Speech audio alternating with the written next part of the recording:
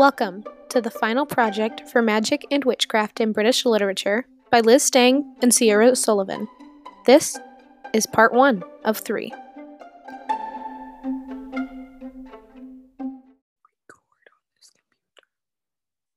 is now recording. Okay. It's recording on my side. Perfect.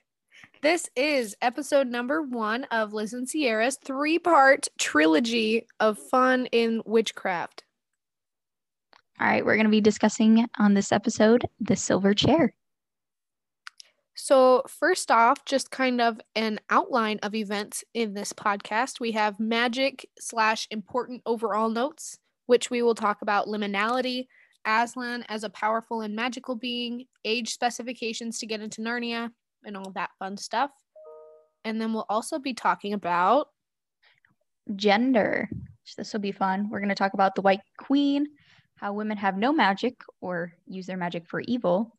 And then we're going to talk about Jill and how men only have good magic. Okay. So liminality in this, I know this was one we talked a lot about. Sierra and I were both in the in-class portion on this day for sure, and we discussed what liminal spaces are. So do you kind of want to define that, Sierra? Yeah, of course. So basically liminal spaces are spaces that are like between areas. They're not a specific place. So for like a perfect example, if you were on a car ride, your liminal space would be driving there because it's not your destination and it's not where you started. Exactly. So then we talked about a few different examples in the story specifically, which are basically Narnia as a whole is a giant liminal space. Like we have no clue where they actually are. But even in Narnia, down by the drinking pond, is very liminal because then she is carried towards or farther into Narnia. It's almost like she flies on Aslan, which is also another liminal space, as she travels from one specific portion of the nation to another. Yes, liminality is really important in the story, and it's brought up time and time again, especially towards the beginning. I feel like a lot of places are liminal, and especially the one that I always think about is Aslan's breath as she's riding across it, because we just get to hear about everything that she's feeling. It's a lot of sensory based, which is really important when talking about liminality, because, like I said, it's not your destination, it's not where you're trying to go, it's just kind of the journey getting there. Yes, so hopping off of that, we have Aslan as a powerful and magical being.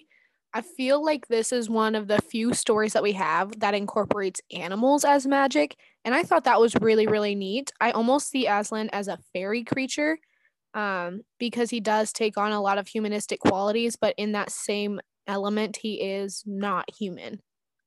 Yeah, exactly. I feel like it's really important that you brought up that he is one of our only magical creatures that's an animal. Because we do have animals like cats and stuff when talking about like witches, but he is his own magical being. He controls his own magic. He is not anybody's pet. He's just Aslan.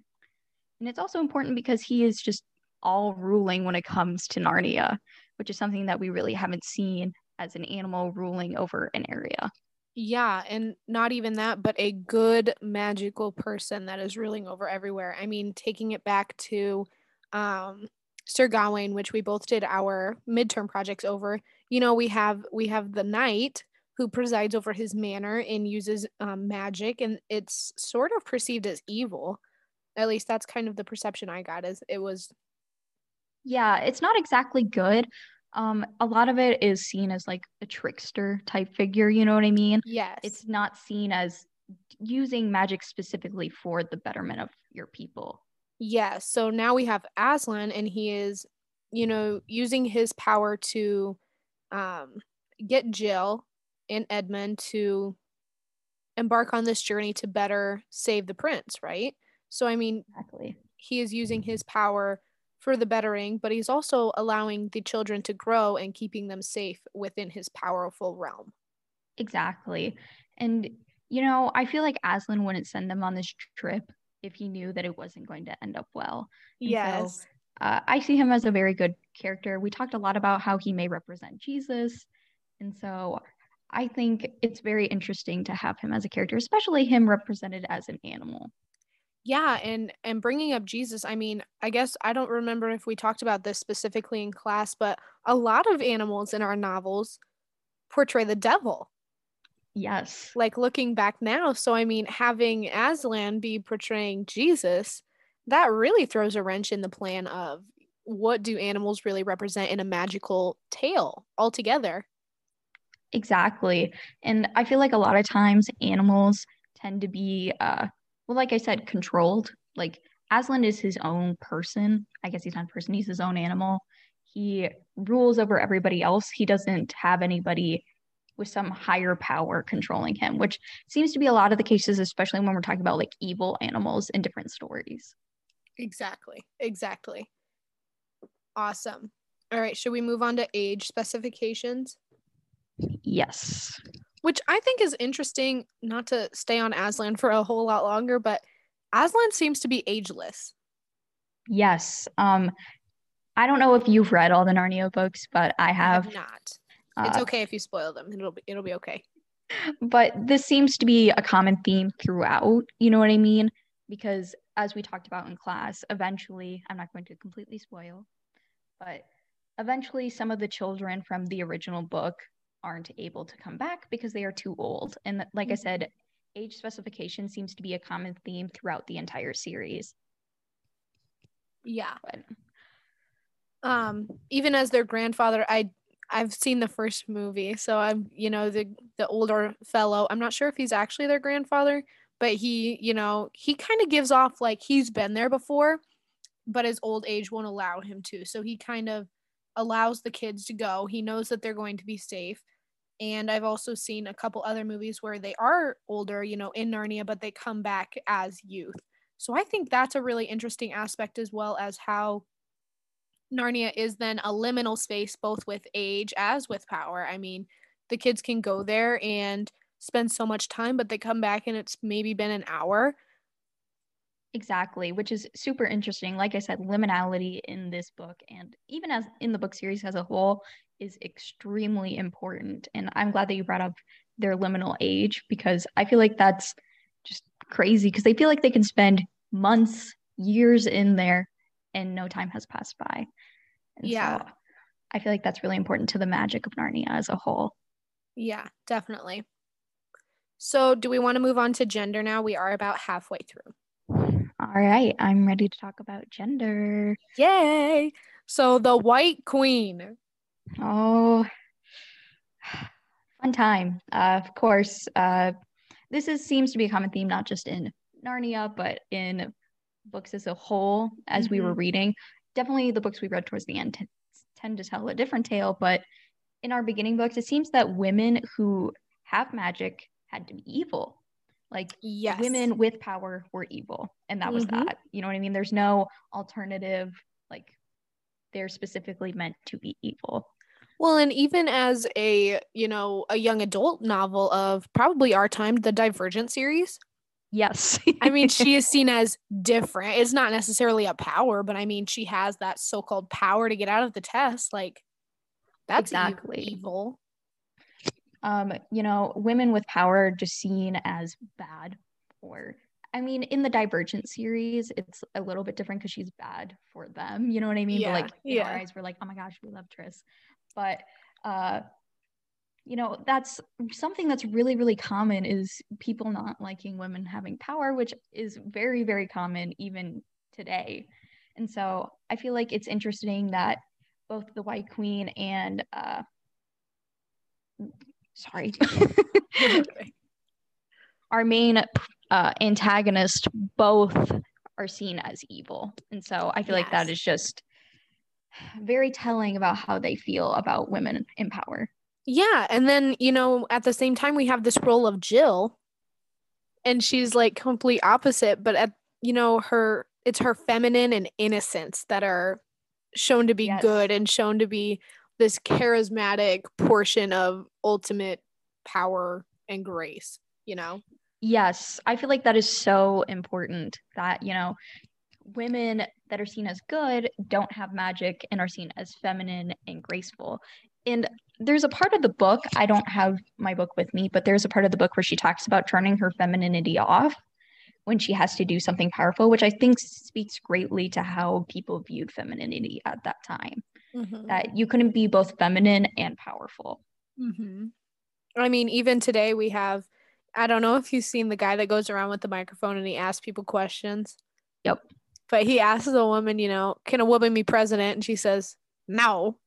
And he goes, well, actually, the law says a woman can. And she's like, well, they just can't, they can't handle their emotions that way and all this great stuff. And I mean, it's crazy to me how times haven't changed as much as they have. Yes. And I feel like that's something people forget about is that, there are still people who view women as lesser. And Mm-hmm. stories like this, or how women are viewed in stories like this, are very important to pushing that narrative that femininity is a sign of, uh, well, being lesser, Mm-hmm. that you can't do as much and that you're not meant to be in power. And so, there are plenty of great things. For example, Harry Styles in a dress, you know, that are pushing Love, that love. femininity is a good thing and shouldn't be embraced. And you know what I mean? That toxic masculinity does exist, but Mm-hmm. there are plenty of people who still view femininity as a bad thing. Exactly. And I saw a tweet the other day, wear a mask, not a bra, protect the city, free the titty. I Absolutely, love it. I 100%. mean, I'm all for it. And it's really troublesome. I mean, with our D1 football player, people were asking her to get pummeled because Yep. she was playing as a D1 athlete. I mean, really? Exactly. Yeah, I saw so many tweets about that, which for women, that was something extremely powerful to have a woman in Yes. D1 football. Like that was extremely powerful for us, but there are still people who feel as though we should be very separated. But the lines aren't as black and white as people like them to be. No, and I mean, I think that's a really great parallel back to Narnia is that, you know, there are certain roles and certain people can fill them. It didn't have to be a woman queen, it could have been an evil king, but Jill had to be innocent and feminine to be good. Exactly. There's such a powerful contrast in how, feminine is so terrible, but at the same time, oh, if it's the soft sort of femininity, if it's the sweet, innocent, goo goo gaga, pedophilic people preying on, then it's fine.